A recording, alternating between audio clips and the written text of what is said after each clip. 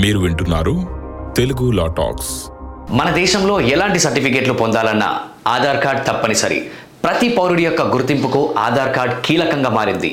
వివిధ కారణాల వల్ల ఎవరైనా వేరే నగరానికి వెళ్లే వాళ్ళు కావచ్చు, కొత్తగా పెళ్లైన స్త్రీలు కావచ్చు, లేదా ఆధార్ కార్డులో అడ్రస్ తప్పుగా వచ్చిన వాళ్ళకి ప్రయోజనకరంగా ఉండేందుకు ఆధార్లో అడ్రస్ మార్చుకునే అవకాశం కల్పిస్తుంది UIDAI. ఇదివరకున్న పద్ధతి కాకుండా ఇంకా సులభతరంగా అయ్యే విధంగా వెసులుబాటు కల్పిస్తుంది. ఇక నుండి ఆధార్లో అడ్రస్ మార్చుకోవడానికి అంత కష్టపడాల్సిన అవసరం లేదు.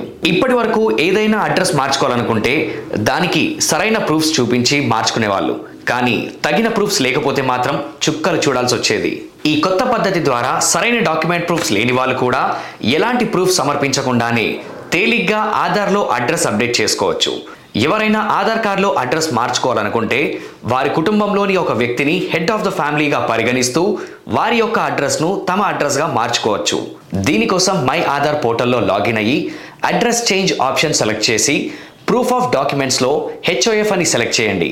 ఆ తర్వాత HOF యొక్క ఆధార్ నంబర్ ఎంటర్ చేయాలి. ఆ తర్వాత HOF మొబైల్కి OTP వెళ్తుంది. OTP ఎంటర్ చేసిన తర్వాత HOF మరియు అప్లికెంట్ సంబంధాన్ని ఆమోదిస్తూ ఏదైనా డాక్యుమెంట్ అప్లోడ్ చేయాల్సి ఉంటుంది.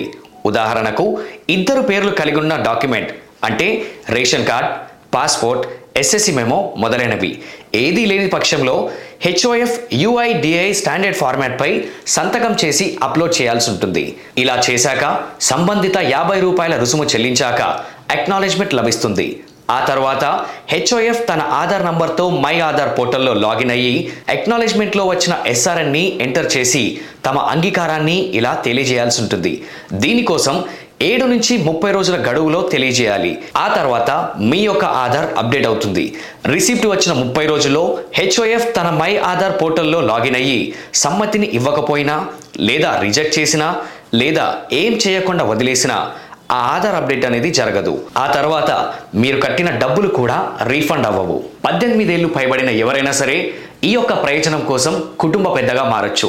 18 ఏళ్లు పైబడిన ఎవరైనా సరే ఈ యొక్క ప్రయోజనం కోసం కుటుంబ పెద్దగా మారచ్చు. మీకు నచ్చితే గనక ఈ వీడియోని లైక్ చేయండి. ఆధార్ కార్డులో అడ్రస్ చేంజ్ చేసుకునే వాళ్ళకి ఈ వీడియోని షేర్ చేయండి.